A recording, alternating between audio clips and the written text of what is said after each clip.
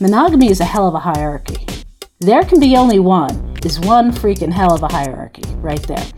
And it's not just in the relationship escalator that you only have one partner. It is that relationship is intrinsically supposed to outweigh almost every other a non-care-based relationship that you have. If you're happy with the same old ways of dating, if you enjoy sucking at communication, and you have no desire to improve your romantic life, then our podcast might not be for you. But if you want some out-of-the-box ideas to deepen your current relationships, broaden your sexual horizons, develop a better understanding of yourself, or learn more about non-monogamy, then you've come to the right place. I'm Jace. I'm Emily. And I'm Dedeker. And this is the Polyamory Podcast. Songs I know I did, forcing me to form myself to fit. On this episode of the Polyamory Podcast, we're talking with Amy Gahran, aka Aggie Says. Amy is a longtime journalist and the author of the book Stepping Off the Relationship Escalator, Uncommon Love and Life. Stepping Off the Relationship Escalator is a research-based exploration of the social norms for how most people assume intimate relationships are supposed to work, as well as the many ways that people are stepping off the escalator to live and love on their own terms. Amy also identifies as solo poly, and for several years she wrote solopoly.net under the name Aggie Says. So in case you were curious about, wait, I thought, what? They are the same person, one and the same, Amy Gahran and Aggie Says. And she also created and for several years was the moderator of the largest solo polyamory Facebook group online. And we had a really fun time talking with her about all this stuff. We got pretty deep into some philosophical things as well as some sort of economic things and all sorts of stuff. So I'm excited to share this interview with all of you. I appreciate her outspokenness. Yeah. It's great. Yeah, definitely. Totally. And her years of experience looking into all of this and researching it is awesome. So with that, let's get to the interview. All right, Amy, thank you so much for being here. Hi, glad to be here. I've been a fan of the show for quite a while. It's nice to finally talk to y'all. Well, we've been a fan of you so much. Jeez. Awesome. And for our listeners out there who may just be coming to the show initially and not know what the concept of the relationship escalator is, can we just talk about that a little bit? What is that? What does that mean to you? And why is it important to step off of it? Thanks. That's a really great question, actually. The whole reason I did this particular book this way is to kind of meet the need of, yo, fish, there's this thing called water, you might want to think about it. And because social norms, the reason why we have any social norms is that they exist as a kind of grammar for how people interact, so you don't have to think so hard from scratch with every interaction that you have. And it takes a lot of the friction out of any kind of interpersonal interaction. And some social norms get really multi-layered and involved and laden with lots of meaning.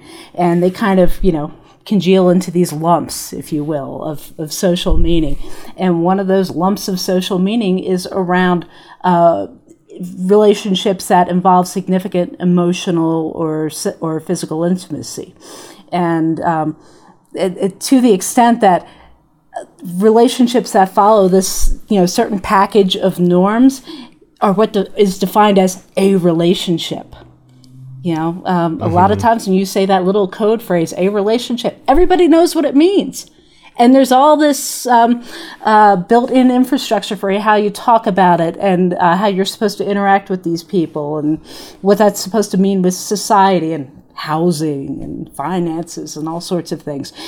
So it really is, the relationship escalator is the bundle of norms for how sexually or emotionally intimate relationships are supposed to happen between adults.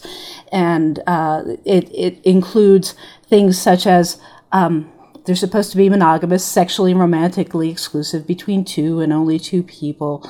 They are supposed to involve significant life entwinement Usually that means living together, but also merging identity. Often when people start to think of themselves as a couple, that means they merge their identity to a certain extent. And that it's supposed to be always and forever. So, really the only way that you know if you've done a relationship right is when somebody dies. There are all these implicit aspects, and it's called the relationship escalator because everybody's supposed to know that there are a certain set of progressive steps that lead up to this goal of a permanently exclusive, cohabitating, socially venerated relationship. And that starts with, you meet someone, you think they're hot, you start dating, you start having sex, you fall in love, you stop dating other people, you move in together, and then marriage, kids, death do you part. And it feels like an escalator because of this background of social norms. Everybody knows it's supposed to work, so it seems simpler. It seems like it has its own momentum. And that's because it is so familiar and socially reinforced. It's not the only way relationships work, but it can seem a lot more natural and easier because it's what we've all grown up soaking in, marinating in, that this is the way it's supposed to work. It can be very difficult to conceive of relationships differently for a lot of people, and it can be daunting to try to do relationships differently because you're not only fighting all this external norms and expectations and forces, but all the norms and expectations that exist inside your head. The hardest conditioning to undo is not what's outside of you, but what's inside of you. So that's why it's the relationship escalator and not the relationship staircase. It can feel like you're getting carried along. Right, yeah. Yeah, I feel like we're so used to, in movies and TV and in books and even in our own lives, I think we're so used to encountering, that conversation where it's, where's this relationship going? Yeah, what is it we're doing?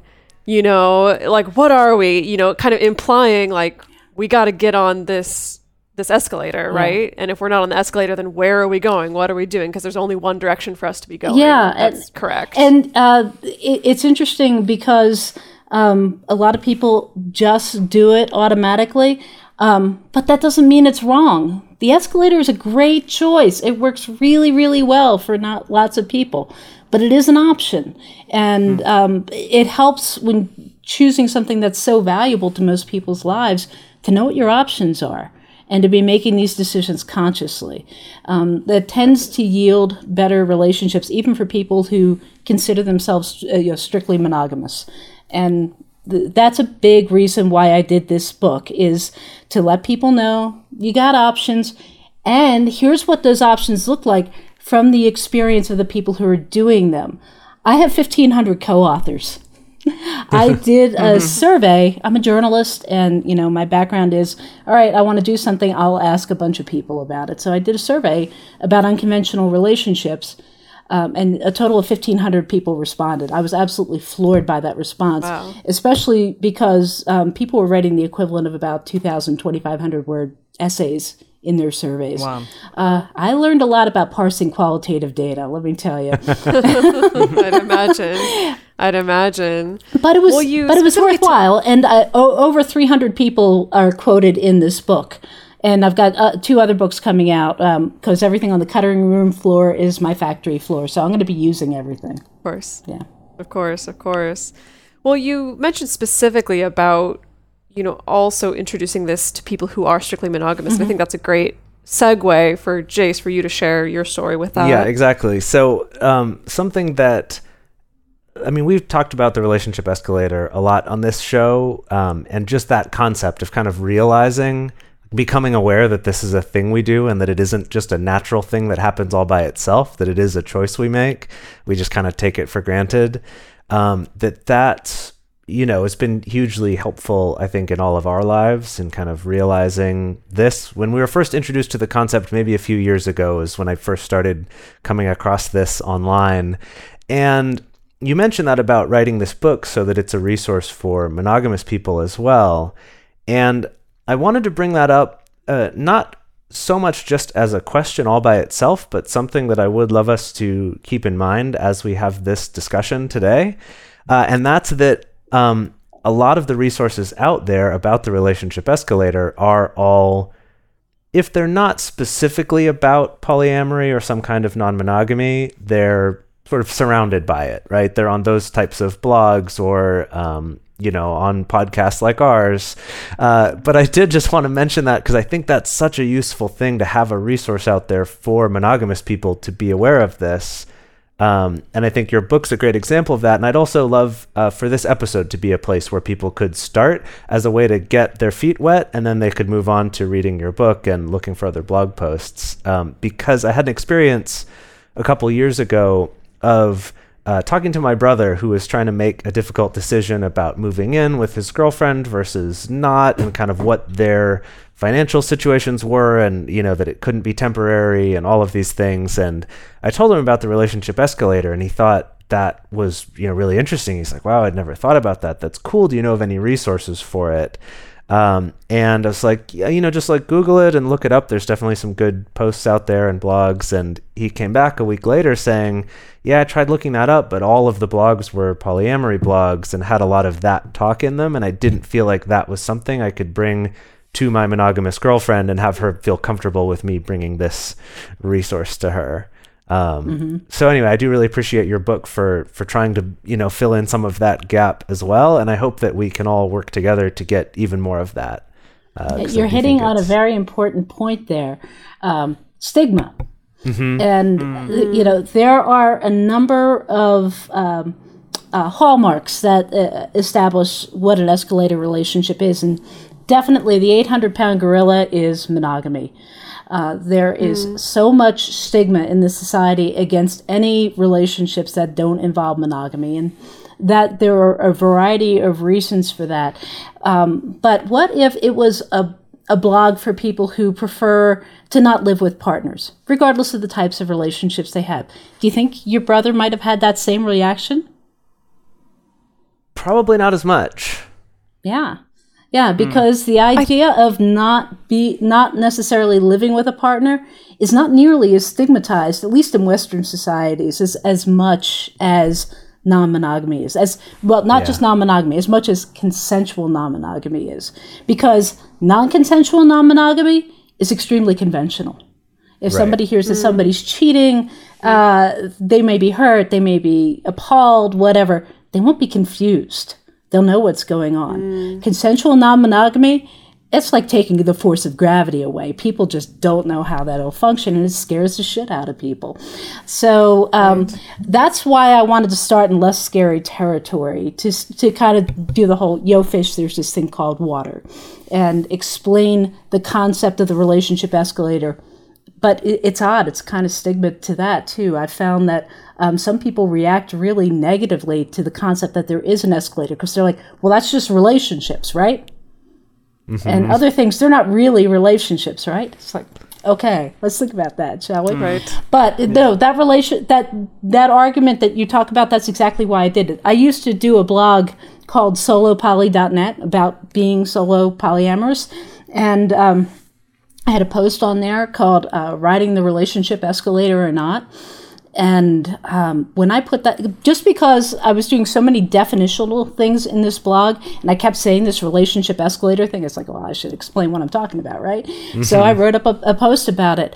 Wham! I have never gotten so much traffic to anything in my life, and it was being linked to all over the place, including from a lot of mainstream media, for academic publications, the regular relationship, like, quote unquote normal relationship blogs and podcasts. And the traffic was, I'm looking at that, being a self-employed journalist, I'm like, that looks like a market opportunity. And it turns out it has been, because there aren't a lot of publications addressing a mainstream audience that show people that they have options, and not just non-monogamy. My book covers a whole lot of options. There are lots of ways that people step off that escalator, but definitely consensual non-monogamy, that's the part that freaks people out. Right. Yeah. Right. Definitely. Well, I think that's actually a good transition. Within, under the umbrella term of consensual non-monogamy, I wanted to talk to you specifically more about solo polyamory. And you did mention how, you wrote, the blog solopoly.net for so long. And I feel like my perception of, when I tap into the online polyamory space and into communities, I feel like solo polyamory often comes up as a topic of discussion of people kind of arguing about what it actually means, who actually is solo poly. Am I solo poly enough? Are you not solo poly? Am I going to try to do some gatekeeping on whether you're solo poly or not? Things like that. So I'm going to start out by including a quote from your book where you said, "Solohood does not hinge upon relationship status." And then to skip ahead a little bit further, you say that it needs not preclude consideration of others, making commitments to others, or putting others first in certain situations. So I really like that you bring that foundation to it. And I know, Tristan Taormino, who wrote Opening Up, I think, she claims that she created the term solo polyamory. I haven't fact checked whether that's true or not. And she kind of uses the definition that it's just polyamory for people who aren't looking for a primary, which I think personally is a little bit reductive. And I think there's a lot of nuance that gets lost in there. So could you fill in for our listeners, what's your personal definition of solo polyamory and what that means to you? Yeah, there are a lot of definitions, and I'm not trying to tell anybody else whether they do or don't fall into this. I'm not trying to take away anybody's solo poly card, basically. But I do think there's important considerations. So for me, being solo poly means I choose to not combine the infrastructure of my life with any intimate partners. I don't live with partners. I don't share finances with them. I have a housemate. He's great, but he's a housemate. For me, a big reason for that is I need my own mental and emotional space, and also I make better decisions in relationships when I'm not worrying about whether my housing, my finances, or my sense of identity would fall apart if that relationship were to end. I've been there. I was married for a long time, and when I got divorced, even though it was like the easiest and most amicable divorce ever, man, that was wrenching. It tore my whole life apart, and it took me a few years to put that back together. I operate better this way, even if I were choosing to be monogamous, which I kind of suck at, so I won't. But here's the thing, though, that is an important thing to consider. There are some people who say, well, I value my autonomy and I don't hinge my identity on my partner, and we operate fairly independently, and we may even not practice hierarchy in our relationships. So that means I'm solo poly. It's like, it could mean that, but there's an important difference. And it comes back to those social norms. There's this thing called couple privilege. And that means that people who appear to be in an escalator-style relationship, even if they are not checking all those escalator boxes, but especially cohabiting, it seems to be the big one, will accrue social couple privilege. People will treat them in ways that often reflect a higher status of, respectability, recognition, etc. And there are factors that can mitigate that, but it definitely means that people who choose not to nest with their partners face a very different logistical and dating and social playing field than people who do. And I'm not saying that's fair. I'm not saying that's right or wrong. And I'm not saying that people who are nesting can't be solo poly, but I am saying they face a very different set of circumstances. Yeah, I think that's definitely a great point to bring up. And I feel like just that idea of cohabiting or not that is a pretty wide divide. And it's interesting because for Dedeker and myself, we both tend to identify as solo poly, but live together for part of the year sometimes. And other times we'll be in different countries from each other for months at a time. So it's interesting seeing the difference between how people treat me during times when I'm living with her and when I'm not, especially if it's someone new that I've met who doesn't know the situation yet. So yeah, it's definitely true that there is. What kind of differences do you see? Okay. One thing is, I would say, even if they're people who are somewhat aware of non-monogamy or polyamory, if I'm living together, it's always assumed that we have a hierarchy and that she's primary and that there's probably some other stipulations and rules and things that go along with that. Exactly. That's definitely a big one. But for people who are not, I mean, there's for people who are more sort of traditionally monogamously minded, the fact that we're living together comes with it the assumption that we're going to want to have kids and that we want to get married. There's that escalator. Yeah. I get that one a lot. Even in like negotiating a contract at my current job, like that came up because they knew about her and that she and I had been traveling together, of kind of like, well, thinking they could use that as a bargaining chip against me, of like, well, you know, you're going to want some stability in this position because of, you know, when you have kids. And you didn't tell me that.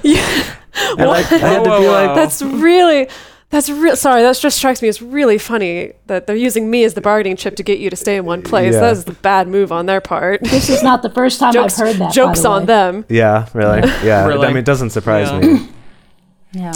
Sorry, Jace, are you Yeah, finished? go ahead. I kind of wanted to jump in on that. Because I feel like to talk about the other side of it is that the times when I'm not living with Jace, because I also, like, sometimes I live with other partners during the year, but sometimes I'm also by myself, like I am right now. That it's really funny to me how quickly people will go to, if it's someone new, like people will go to assuming that, you know, if I'm not living with a partner, then must mean the relationship's not that serious, or could be kind of disregarded. Or people will go to like, is everything okay with you and Jace? Like, you're not living together anymore. Is everything okay? Are you okay? Like, what's going on? You can talk about it. And I'm like, yeah, we're okay, whatever. This is only like the 6th time that we've moved in together and then moved out together, like in the past 2 years, like whatever, it's fine, you know? But yeah, that change definitely comes up. It's a very weighty benchmark, and that's why being solo poly is a twofer on freaking people out, because it hits on the two biggest and heaviest hallmarks of escalator relationships: monogamy, the exclusivity, and merging. And so I freak a lot of people out, but I'm used to that.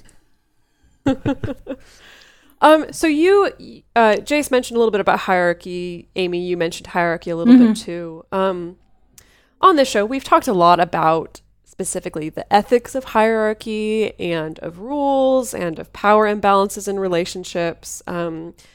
We generally tend to take a fairly anti-prescriptive hierarchy stance on this show, and really encourage people to, again, always be examining the ethics and the power dynamics of anything that they're taking part in their relationships, and how that plays out for everyone else that they're connected to in their lives. So, however, in my coaching practice, when I work with clients, you know, I get a lot of clients who maybe have listened to the show a lot. They've done a lot of reading up on polyamory and ethical non-monogamy, and they want to be egalitarian, but they find it difficult because they're opening up their relationship with their, you know, spouse and co-parent of 10 years or 15 years or 20 years. And I was wondering, do you have practical tips for people who are in these kind of long established relationships who want to kind of like de-primary or de-hierarchy without abandoning or downgrading their standing relationship?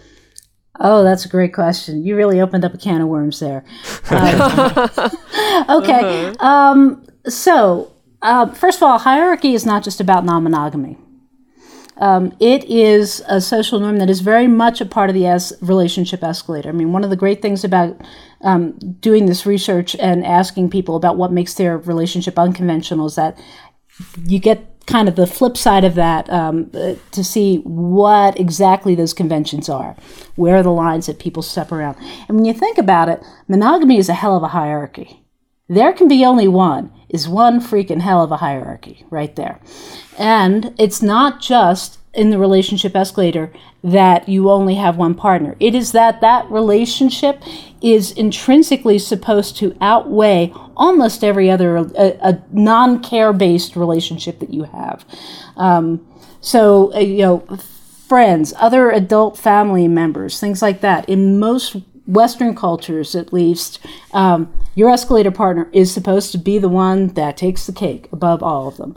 And, that makes for some sticky situations. Like, what if you're in a monogamous relationship, but you have a very close friend that you have commitments to, and you decide that you want to live with your friend for a couple of years? Most people would think, what's wrong with you? But that would be a choice. That would be a valid choice if you did not consider hierarchy to be a crucial part of your relationship. Now, so that's putting it in the frame of that's something that everybody could relate to. Now, in the context of polyamory, you also have sexually and or romantically intimate relationships. There's that issue of you mentioned descriptive hierarchy. I actually quibble with that term quite a bit because it seems to me that that's a term, and I talk to people a lot about this, that means a lot more for people who would be on top of the hierarchy than in other positions. Somebody who's not necessarily on top of the hierarchy might experience exactly the same constraints, limitations, effects as somebody in a prescriptive hierarchy. So I think that differentiation is debatable. I do love, I just wanted to hop in just to say, I do love that something you did point out from your research is that usually the people who are arguing for hierarchy or arguing about its benefits are the people who are benefiting from it. So usually usually it's the primary partner who's the one who's talking about how hierarchy is a really helpful, useful thing. But benefit is an important point because there are many people, including many solo poly people, who are fine with hierarchy, who are fine with saying, hey, I like being a secondary partner. I like not having this level of responsibility or expectations. It works great for them. Totally cool. All of this stuff is optional. But the issue with the ethics is it okay for somebody to effectively control a relationship in which they are not a partner? That's a core consideration, and there are a variety of perspectives on that. Also an issue with hierarchy is how accurately and fully people disclose their hierarchy and how it can affect people. There's this thing called sneakyarchy, and it happens a lot. I've got the tire tracks all over my back here from it. Some of you might have it as well. Sneakyarchy is when people don't necessarily disclose or realize how hierarchical they are, how they practice hierarchy, when and how it might kick in, and how it might affect other people. And it can sneak up on anybody. A lot of people, especially people who are poly, prefer to think that they are far more egalitarian than they might actually be. And especially when people are new to polyamory and they are used to having so much weight and meaning on this escalator relationship. And it's really hard to wrap your head around the fact that, all right, I'm not on this escalator anymore, but maybe really because holding onto the handrails of the escalator make me feel safe. But no, I'm not there. There's a lot of tension, and you've probably seen people really wrestling with that. And it can take a lot of time and especially a lot of experience to figure out where you are on the hierarchy spectrum. Hierarchy is not necessarily intrinsically unethical, but it does require consent, which means it requires disclosure, and which means it requires negotiation. And if you're not having very clear conversations about hierarchy, especially if you're coming from a position that has that 800-pound gorilla of the relationship escalator on your back and in your head and in everybody else's head, it can be really hard to undo it. So some ways that people undo that is to make sure that they have frequent discussions about, are we, even there, the we word, a lot of people go, we. Am I allowing any forces other than what my partner and I want to do affect our relationship? Of course, there are going to be some ripple effects. It's never. We don't live in vacuums. But if you say, we don't do hierarchy, but I'm just going to check in with my partner about this to see if they're okay with what I'm doing with you, maybe that's hierarchy, maybe it's not. I actually started making some sneakyarchy bingo cards because there are things that are not necessarily unethical or problematic individually, but if a pattern of them accumulates over time, if you check off enough things on the bingo card, there might be some sneakyarchy happening there. And can you give us some examples of stuff that's on that bingo card? Oh, well, that one of them was, I I just need to check in with my partner about. That's one. Or we have a boundary that, or just in capital letters, we, that's, if you hear that a lot rather than, and if you know that you're not part of that we, yeah. Right. So it's hierarchy. All I can say is declare your intention that you want your relationships to be able to grow and develop and find their own level without necessarily being constrained by other existing relationships, and do your best to try to find an equilibrium and be fair to people the best you can and be honest with people and accept that you're going to fuck it up. And you're going to hurt people and other people are going to hurt you, and just keep getting back up and say, I learned from that. Let me try to do this better, because these social norms are deep. And I have never seen, I've been poly for a friggin' long time. Okay. I mean, all my life for the last 25 years, however you want to count. And I've never seen anybody pull that off. Coming from an existing escalator relationship, I've never seen them pull it off perfectly from the bat. So you're gonna fuck it up, and just declare your intention and tell people you're dealing with, I'm gonna fuck this up somehow. Please call me on that, and accept it when they do.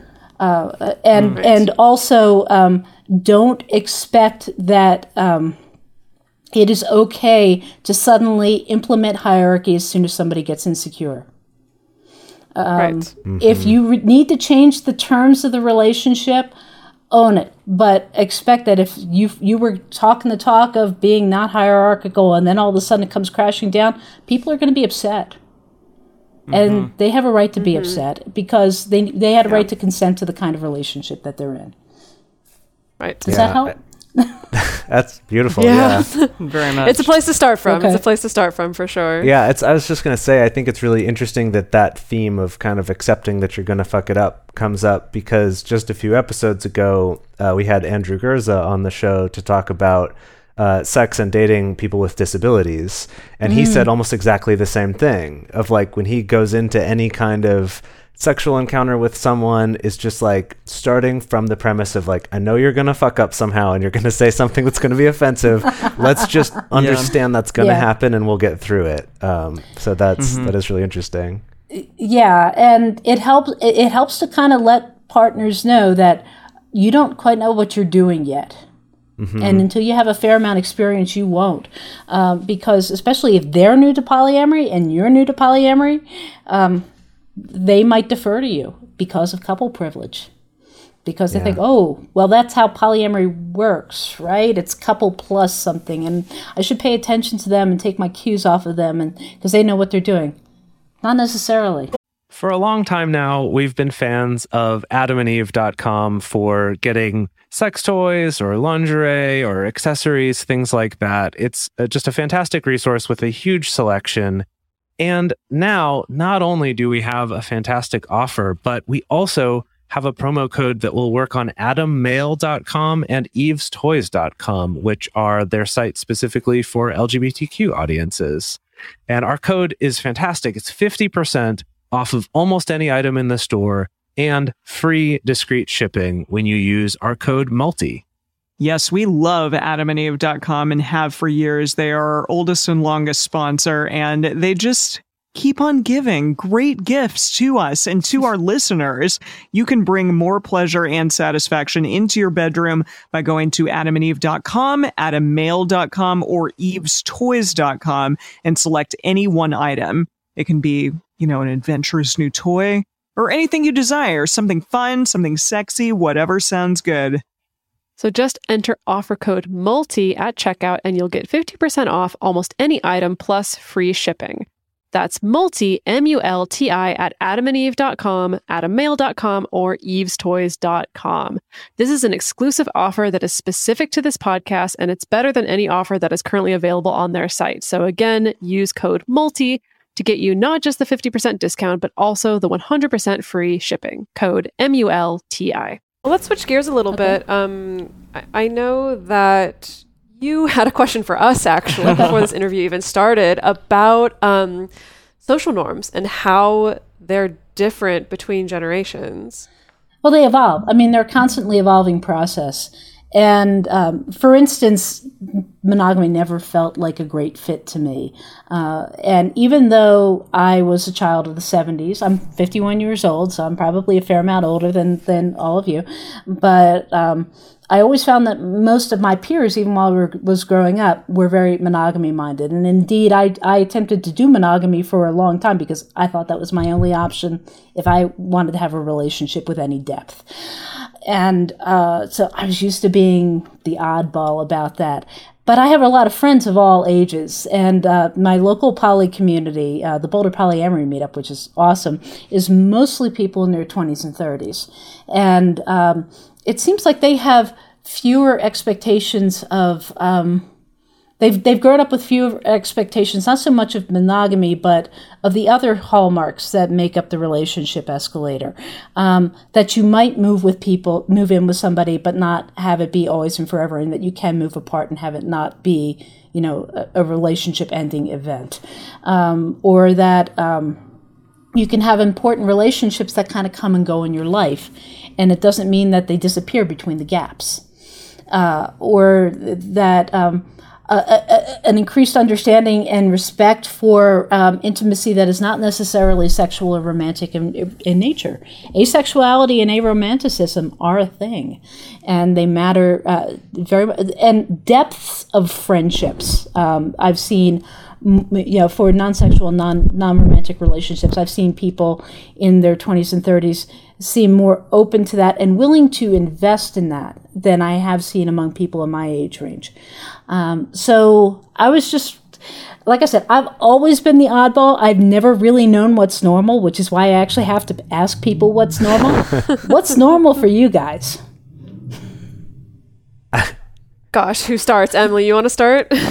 I guess I would like to think that maybe it's a generational thing, or maybe it's just because the three of us are specifically really steeped in the non-monogamy community, but that the transitions that you've talked about in your book and otherwise can happen between being in a romantic relationship and then going to a more friendship-based relationship, and that can still be a really meaningful and fulfilling type of relationship in one's life. Because I definitely still have friends out there who say, I broke up with that person, I never want to see them again, and I never want to hear from them again.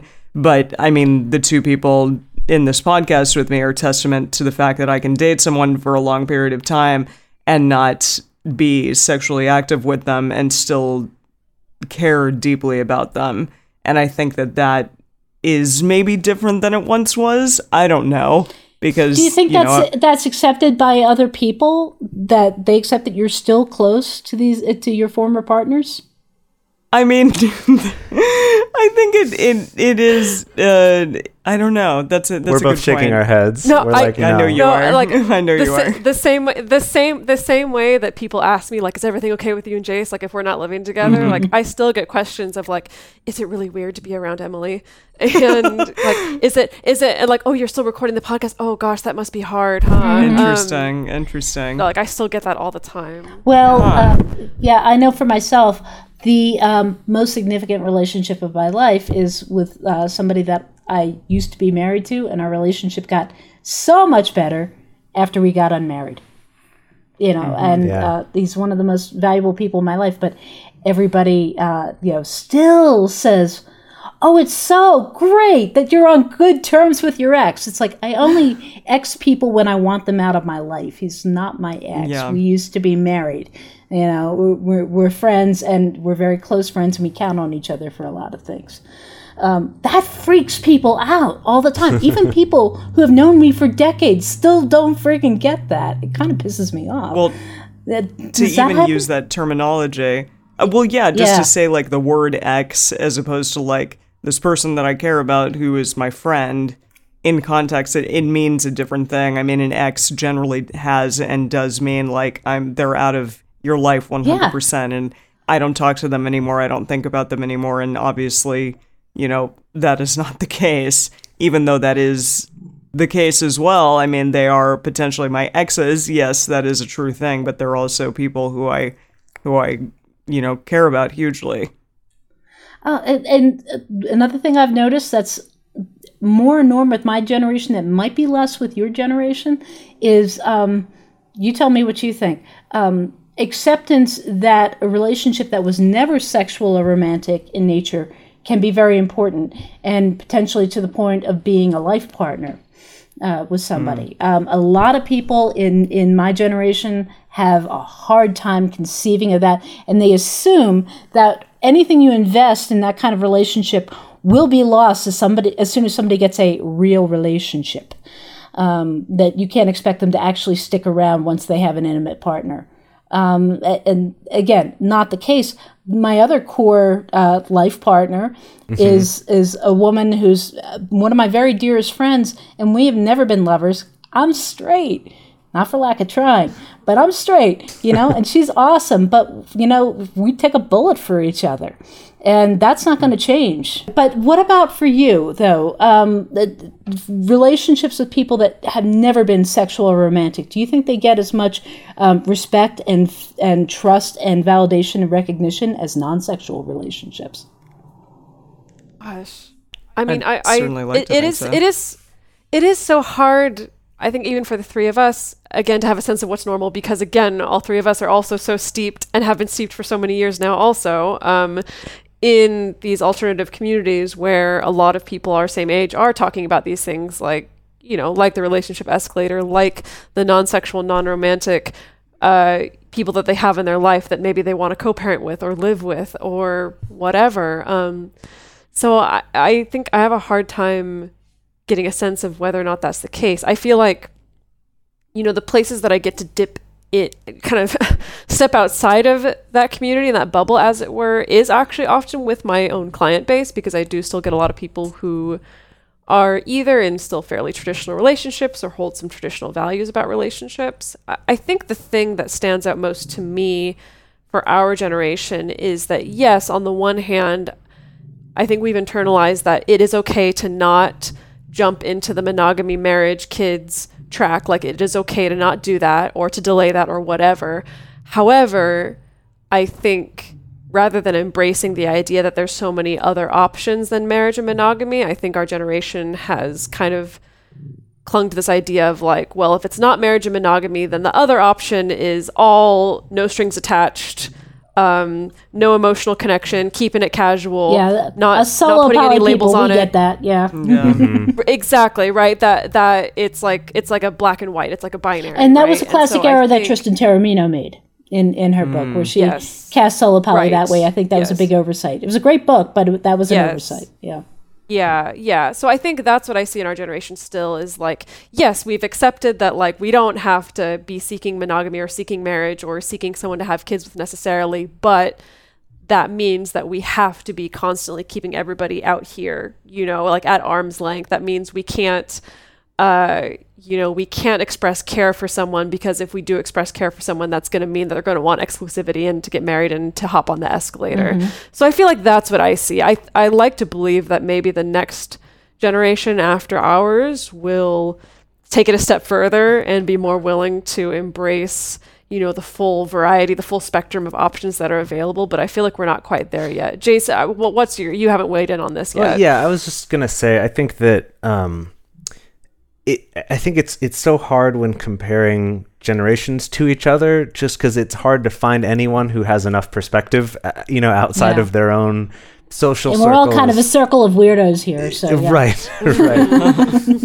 But I do feel like if I look at my way of analyzing that, rather than just looking at the way that my peers talk, is to look at things like what are the types of relationship models we see in TV programs and in movies that are marketed toward this generation, toward my generation and people even younger than me, and kind of what's hot, what's cool, what are people watching, what's the content of tabloid headlines even, right? That just seeing kind of what things are still counted as scandalous, I think can be an interesting marker of kind of what is also normal, to look at it in contrast like that. And I think that it was funny when Emily was bringing up that thing of, she's like, no, I don't think people think it's weird that we would have this, we're exes, but we're still very close. And Dedeker and I were both like, no, people think that's super weird. that it just depends kind of what you see and what people say to you. But I do think that even if we're going from that place, like Dedeker said, where it's like being able to have other options than just getting married and having kids and living together, that those things are not quite like, there's less fear, I think, of being sort of the old maid of like, oh, well, your life has no meaning if you don't do those things. I think that's... Yeah. My goal in life is to be a crotchety old bitch. So Perfect. Simply by continuing to exist, I'm achieving my goal. But yeah. Exactly, yeah. That I think that stigma is definitely less amongst my peers. That there's... It's still there, though. And I think that definitely there's still an assumption of monogamy, and there's still an assumption that your romantic partner is going to be more important to you than any of your friends or, you know, anything like that, except for like maybe your kids and maybe your parents. But I think it's like we're a step enough that direction that then for people who are outside of that doing things like polyamory or just not cohabiting while they're in a monogamous relationship, it's like less of a jump. So it's still outside of the normal, but it doesn't feel quite so far away. So that's kind of, I guess, what I'd like to offer is just that maybe we're looking too far ahead to see where the difference is, and it's actually more just that that's not as big a jump away from what's normal as it used to be. Yeah, well, all social norms are always an evolution. They've changed very, very much over the centuries. But speaking to you from the future, I am your future. You realize this. One thing that not a lot of people I've found who talk about unconventional relationship choices who are in their 20s and 30s think about is the long-term implications of what that means for the infrastructure of your life as you age. If you are in your 50s, 60s, 70s and are not married and have never combined the infrastructure of your life with somebody, and especially if you don't have children, wow, if you end up ill or disabled or otherwise unable to care for yourself, you are fucked. Unless you are extremely wealthy. This society is really set up to support a lot of people who where it's assumed that you will have a life partner and all the joined infrastructure that goes along with that. And that has actually inhibited the adoption of infrastructure, at least in the United States and in many other countries, that would accord support and assistance to individuals.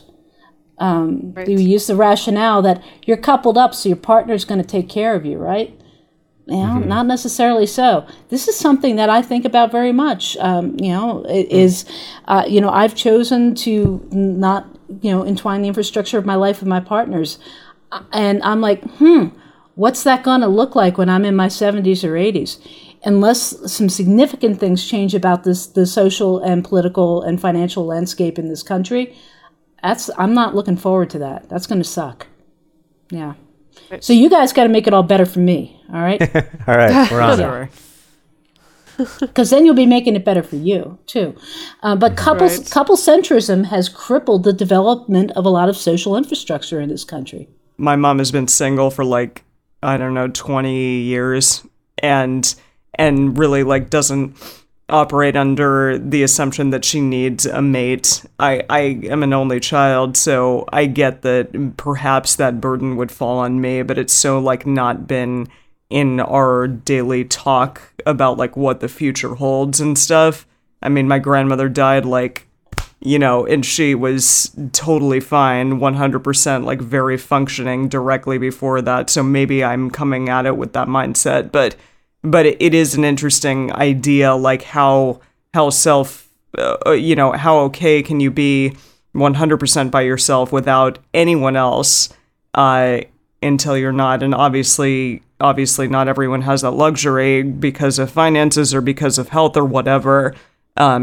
So it is something to think about. I don't know, but I feel as though I see the rise of mothers and of families being single parented.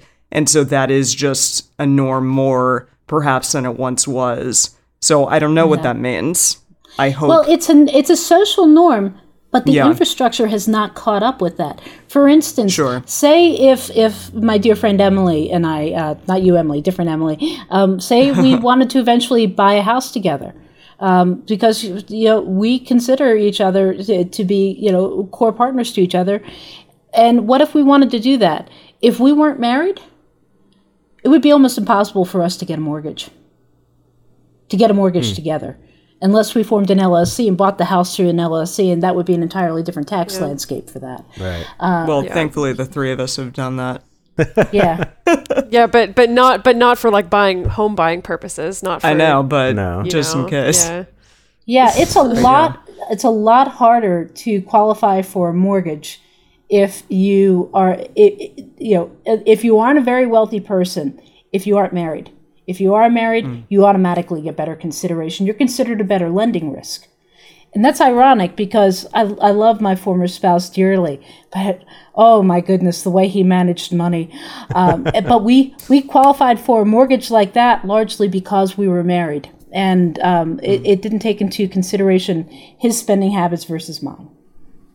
Yeah, well, and this also shows up in health insurance premiums.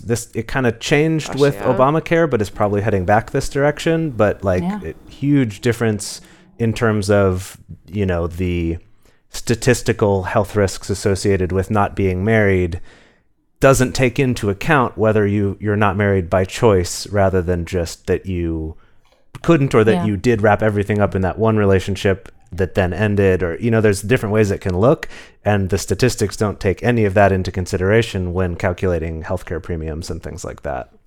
Yeah. So I mean, I'm not trying to turn this all into massive economic commentary, but just to say that the things that make up the relationship escalator, they affect every aspect of life in society, and they have stunning consequences.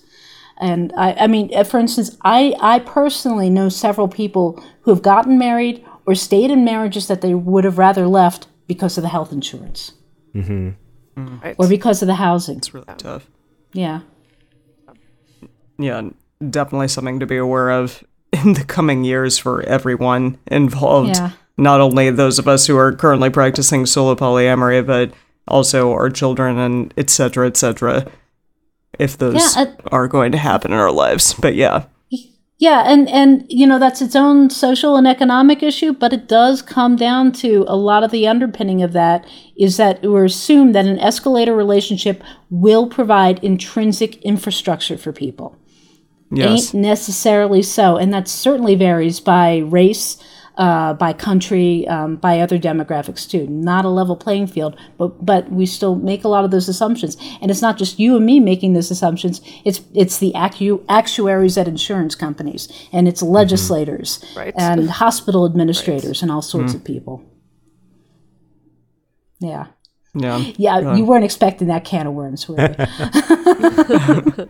No, thank you for sharing all that. I really appreciate you bringing that up because it is such a huge intrinsic part of how we function in the States. Mm-hmm. The fact that so much of our infrastructure, honestly, still kind of does harken back to this time, when, for instance, specifically as a woman, your only way of having any kind of stability was to get a husband, where like the nuclear family unit was held up as the only infrastructure that you can really have in your life. And even though we like to believe that we are so progressive now, like that's just the fact that the systems that we have to live with and work with are still very much based in that. Mm-hmm. So no, it's a very important thing for people to think about and to acknowledge at the very least. And there has been a lot of progress, and there's good. And here's the thing: when I tell people that I write about unconventional relationships, a lot of times they think I'm talking about same-sex marriage. It's like, well, actually, that's kind of all about jumping on the escalator, but just scratching the surface. Yeah. Yeah, but it does matter though, because the thing is, okay, if you're going to have basically institutionalized couple privilege, at least don't make it discriminatory based on sexual orientation. Yeah. But legal marriage is, in fact, institutionalized couple privilege. Yes. Absolutely. Yeah. And I'm not saying legal marriage is necessarily a bad thing. I just wish that other people were not excluded from the benefits that are only approachable through legal marriage. Absolutely. Definitely. Yeah. So let's pivot a little bit again. Okay. This is something that the three of us have talked about to various people that we've interviewed recently, and just on our own. We have kind of created ourselves a support group within our community, our Patreon community. But support groups are a big thing for all of us who do non-traditional relationships. It's incredibly important. But we wanted to ask kind of what are some of the best support networks out there that you've found, and what makes them so great, what makes them so positive, and what are things that can make support networks better and stronger. We wanted to talk about inclusivity as well, because that is a big thing. I think that's super important. Not just that like your support group looks super homogenous and that it's all the same person over and over again, but that it includes a lot of different types of people within that support group. How important is that? Because I know we think it is very important. It's huge because, like I said, it's really difficult to undo all the social conditioning that goes along with the relationship escalator. And it's not just for people who are polyamorous, for people who prefer to solohood, or who are asexual or aromantic, or other ways of stepping off the escalator. It's kind of scary to think that you're the only one doing this, and that means you must be doing it wrong, right? It just triggers all sorts of insecurities, because these relationships are where we are most emotionally vulnerable, and it always helps to see other people who have done it.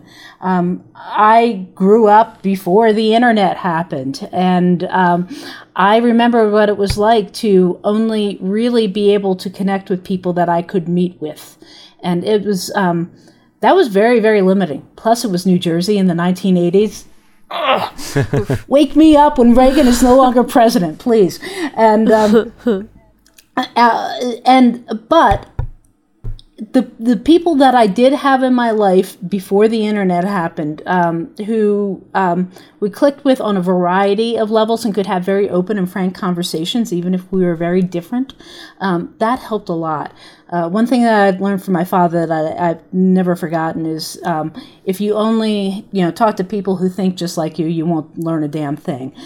So I've always tried to reach out. So I think it helps to have friends who represent a variety of perspectives, demographics, and to be a good friend to them, and to realize that you are going to have differences and see things differently, and that's okay. Takes a lot of the fear out of difference.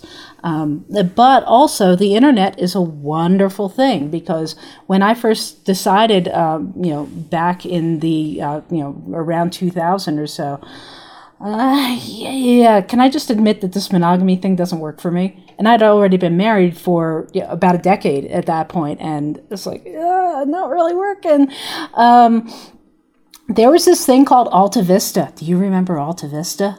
I do. Pre-Google. Oh, gosh, I do. This is a little older than the two of us. Yeah, I did a lot of complicated search queries in Alta Vista, and then suddenly I saw this word polyamory. I'm like, what's that?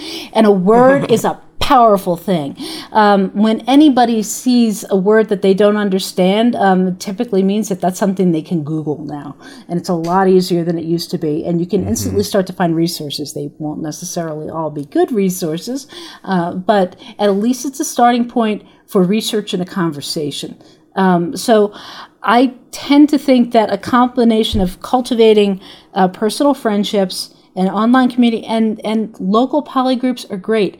I can't emphasize how grateful I am for the Boulder Polyamory Meetup, which my friend Jessie Glasscock organizes.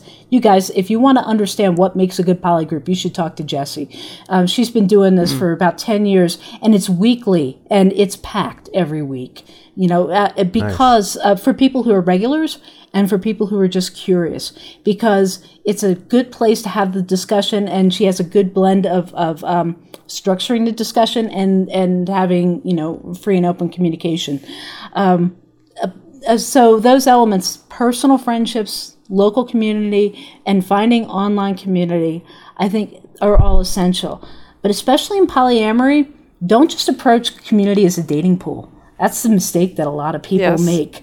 You want to have poly acquaintances and friends and mentors so that you can observe their experience and learn from it. Too often people just think, well, I want to meet poly people so I can have people to date. That's generally the wrong way to go about it. Right. And in fact, there's several people come to the Boulder Poly meetup who aren't poly, who might be swingers or they might be monogamous, but they just enjoy having this level of conversations about relationships that they don't often get to have in person in a lot of other places. So, yeah, and also, too, it helps for a lot of reasons to be out about being poly. Being poly in particular, I've found, for several reasons. The whole reason why same-sex marriage came about is because a lot of people were brave enough to say, yeah, I'm gay, and no big deal. And the more people knew people who were gay, the less weird it became. And that built political support eventually for same-sex marriage by normalizing it. But also, on a personal level, that normalization means that your friends can support you through relationship issues, even if they might not necessarily be polyamorous themselves, because they won't be automatically prejudiced against anything except monogamy. Growing up, that was not the case for me. Hopefully that will be more the case for you, because people have at least generally heard the word and know that it's a valid option. Yeah. I definitely feel like that is something that I at least notice in my own life, is that I do think, compared to other generations, that I have more of a wealth of friends around me who maybe they themselves identify more monogamously, but they're still able to be supportive, even just in the very simple way of just being willing to ask about all of my partners, not just one particular person or things like that. And I think, again, as we already said, so hard to be able to like get a true litmus test of people outside our own little bubble. But I do like to think that, at least in our generation, that we have more access to that for sure, of people who are, at least, like you said, know the term, aren't automatically scared off by it, don't automatically make it about themselves as like a threatening thing to themselves, and can just be there and be supportive. Yeah, and are comfortable with you in social situations. That matters a lot too. Yeah, like I said, the social norms they're kind of the Velcro, so people know how to interact with each other, and all these little hooks that you can grab into, and that universe of hooks is expanding for a lot of people. Their comfort zone has gotten broader, and I'm really happy with that. So, Amy, can you tell our listeners where they can find more of your stuff, and also please tell us about the special discount that you have for Multiamory listeners specifically? Yeah, okay, so stepping off the relationship escalator, you can find out all the information at offescalator.com. And it's available as on Amazon as a print book and as an ebook, but if you want to get the really cool version, buy it through offescalator.com. First of all, because I can do things like cool special discounts there that I can't really do on Amazon. And second, because I'll send you a signed copy. And how cool is that? So the discount is go to offescalator.com, and when you purchase the book, use the discount code Multiamory, and you will get a 20% discount off of that for a signed copy mailed to you personally that may or may not have fur from a black cat on it. Consider it a bonus, I guess. Absolutely. Unless you're allergic. Yeah, if you're allergic, you might want to send me a note about that. I'll make sure I pull it out of that box. No wasabi. And also that, like I said, this is the first in a series of books. I meant to have at least the second book out right now, but, life. But the second book that I'm in the process of finishing now is called How Does That Work? And it's answers to 12 common questions that people get about unconventional relationships. And again, it's based on the research I've done previously, plus some additional surveys that I'm doing now. For most of those questions in that book, I'm going to be doing on offescalator.com some short surveys to gather some additional and updated information, since my original information is about 4 years old now. And then after that is Off the Escalator in the Closet, which is how people navigate decisions about being out or in the closet, about their relationships, and how to make the world a friendlier and safer place for all kinds of relationships.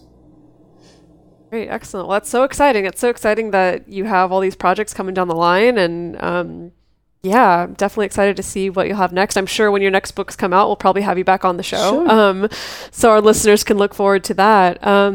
yeah, I feel like I learned a lot today, and thank you so much for joining us and sharing your wisdom. Oh, well, thank you for being my 20 and 30-something focus group here. I appreciate it. Well, you know what? There's only one of us who's still in their 20s for about another week or so, actually.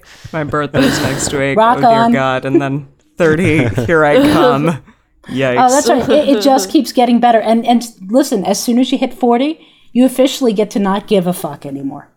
Oh, I thought I got that at 30. No, you don't even Once I know turned 30, yet. I was operating this whole time thinking that I didn't get to give a fuck. No, you don't even know yet. Just hang on. Awesome. Yeah, well, Just more thank to look you. forward to, I guess. Absolutely. All right. Well, Thank you so much, thanks Amy. very much for having me here. I really appreciate your work. And Dedeker, you did a great job with your book. Well done. Oh, geez. Oh, gosh. Oh, I wasn't expecting it. I wasn't expecting the compliments. Oh, I don't even know how to take it. Gosh, thank you. Well, thank you so was much great. to Amy. Yeah, that was awesome. I feel like I learned a lot. I mean, I think all of us did. She's also just really cool to Definitely. hear her talk about all this stuff. She has so much experience writing about it and talking to people about it and interviewing people about it that really shows in just how easily she can talk about it. If you out there have any questions or comments that you would like played on our show in the future, you can call us at 678-MULTI-05 and leave us a voicemail there, or you can send us an audio message at the Multiamory Facebook page. You can also email us at info@multiamory.com or send us a message on Twitter, Facebook, or Instagram. To support our show and join our private Facebook community, go to patreon.com/multiamory. Multiamory is created and produced by Dedeker Winston, Emily Matlack, and me, Jace Lindgren. Our episodes are edited by Mauricio. Our social media wizard is Will McMillan. Our theme song is Forms I Know I Did by Josh and Anand from the Fractal Cave EP. The full transcript is available on this episode's page on multiamory.com.